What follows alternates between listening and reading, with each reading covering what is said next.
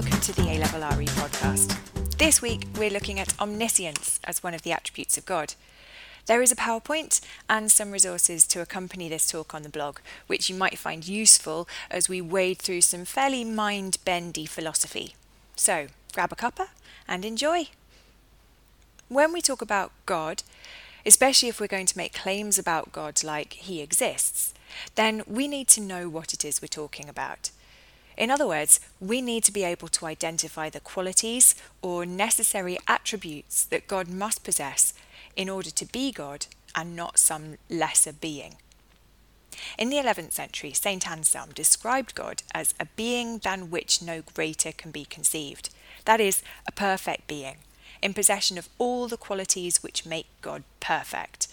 Perfectly good, perfectly just, perfectly merciful, etc. Among those perfections or attributes of God is omniscience. God is perfectly knowing. Philosophers have wrestled with the idea of God's omniscience because it raises a number of problems, and some of those we're going to explore here. So, if God is omniscient, does he know the future? Does God know my future actions or choices? Does God know what I will have for breakfast tomorrow morning? And if he does, can that still be considered to be a free action? To start with, we need to establish exactly what we mean when we talk about God having perfect knowledge. A solid definition is always important because it'll help us to analyse the various philosophical arguments later on. Now, when we talk about God's omniscience, we mean that God knows everything that is true to be true and everything that is false to be false. That means his knowledge is complete and entirely accurate. In other words, God can't be wrong because he's infallible. That is another perfection. The problem is, if God's knowledge is perfect and complete and he can't be wrong and he can't change his mind, then that implies that God knows what I'm going to do in the future. This is called the problem of accidental necessity, and it was put forward by William of Ockham, in which he relies on the idea that events in the past cannot be changed. So something that has happened, and that's necessary in the philosophical sense of it must or it can't be otherwise. So let's have a look at the argument. Premise 1. God infallibly believes on Monday that I will rob a bank on Wednesday. Now, he can't be mistaken about this because God can't be wrong. Premise 2. This belief is accidentally necessary on Tuesday. So that means by the time we get to Tuesday, God's belief is now an event in the past, and that means it can't be changed. Premise 3. If it's accidentally necessary on Tuesday, it's true on Tuesday that I will rob a bank on Wednesday. Now, I can't not do it because that would make God wrong. Premise 4. If when I act, I cannot do otherwise, I do not do it freely. So, accidental necessity poses a serious problem to the concept of human freedom because, according to this, I can't be blamed for robbing the bank because I had no choice over the decisions that I make or the actions that I carry out. So it appears that either I'm free or God is omniscient. They're incompatible. We can't have it both ways. This view of omniscience is often called divine foreknowledge. God knows before things happen. And it seems that God's foreknowledge means things have to happen as they do, because God can't be wrong. So the fact that he knows what the future will be means it will be.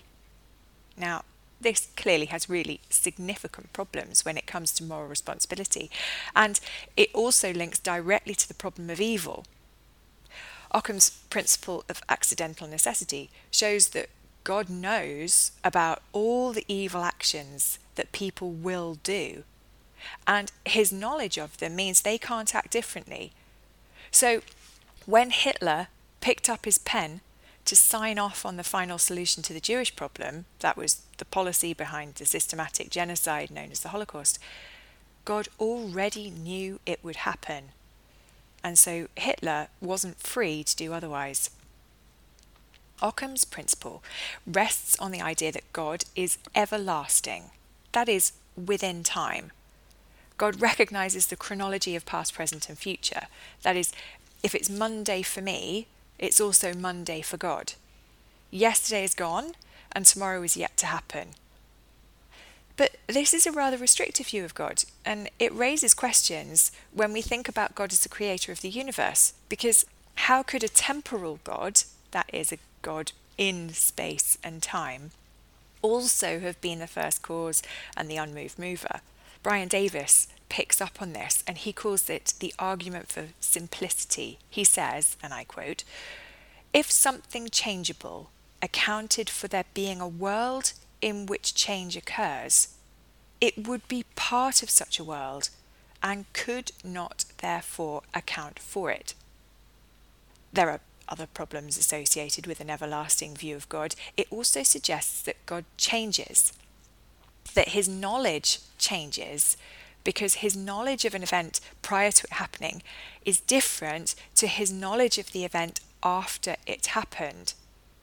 So if we say, today God knows it's Monday, and tomorrow we say, today God knows it's Tuesday, the nature of God's knowledge has changed.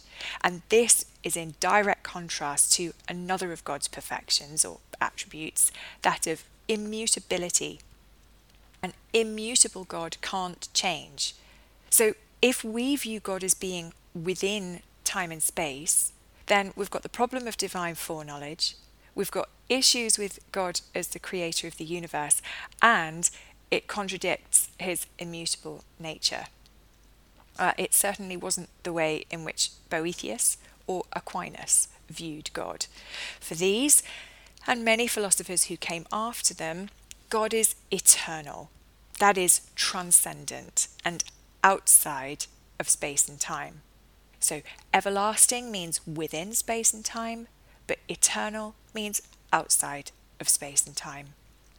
Boethius was a Roman senator and philosopher in the early 6th century. He was sentenced to death for treason, and while he was imprisoned, he spent quite a lot of his time thinking and writing.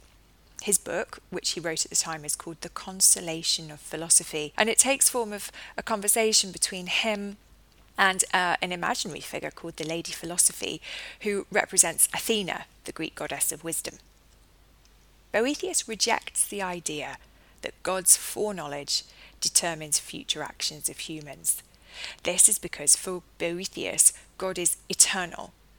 So instead of having divine foreknowledge of the future, for Boethius, God sees all events, both past, present, and future, sub specie eternitatis.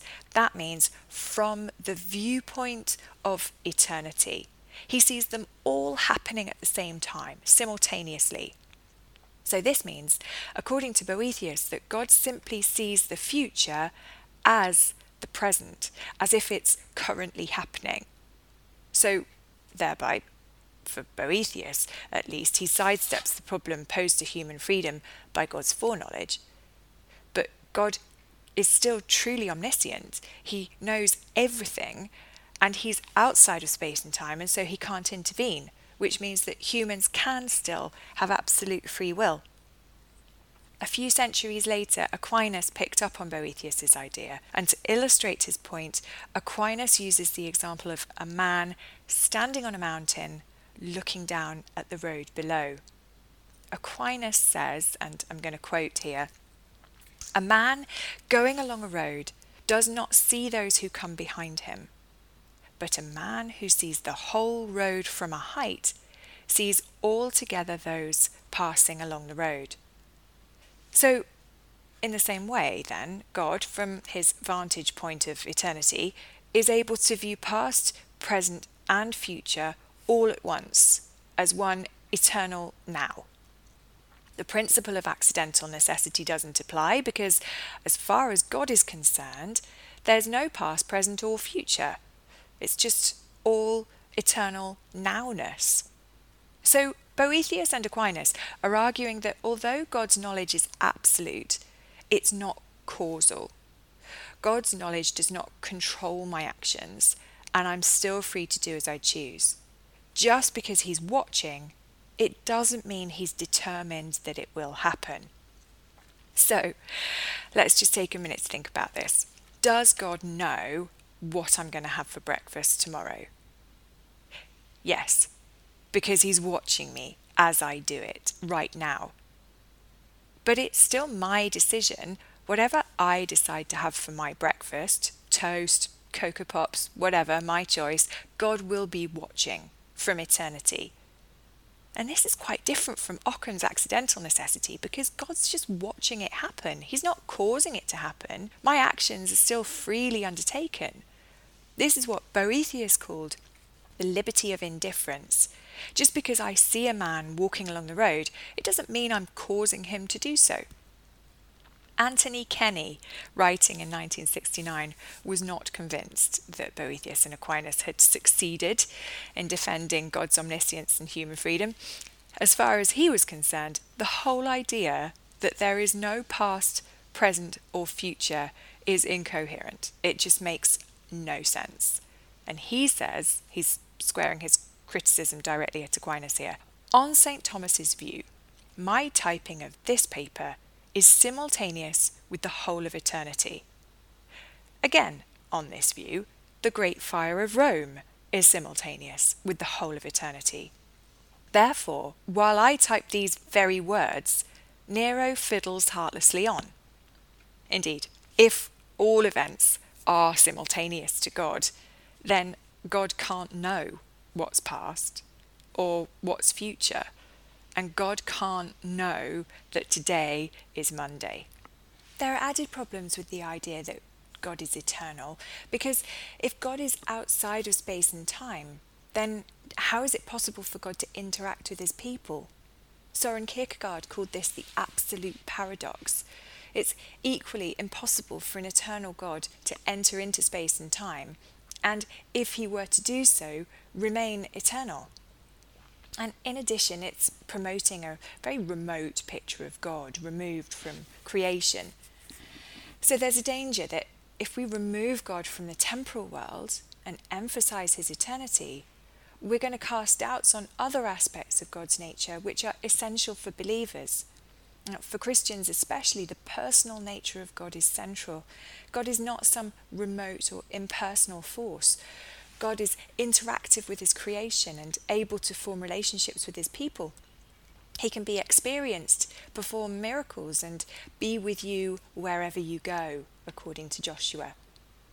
Here, so it's worth remembering that the God of the philosophers is often quite different to the God of believers. For the theist, then, the loving, personal nature of God along with human free will are essential, much more so than the ideas of omniscience or omnipotence. However, there are a few resolutions to the problem posed by God's omniscience, so we'll have a look at them. Firstly, Swinburne. Swinburne rejects the idea that God is eternal and therefore immutable, because he says it's much more important for God to love. And a loving God must be a changeable God, one who forgives and who intervenes. Swinburne says, if God had fixed his intentions from all eternity, he would be a very lifeless thing.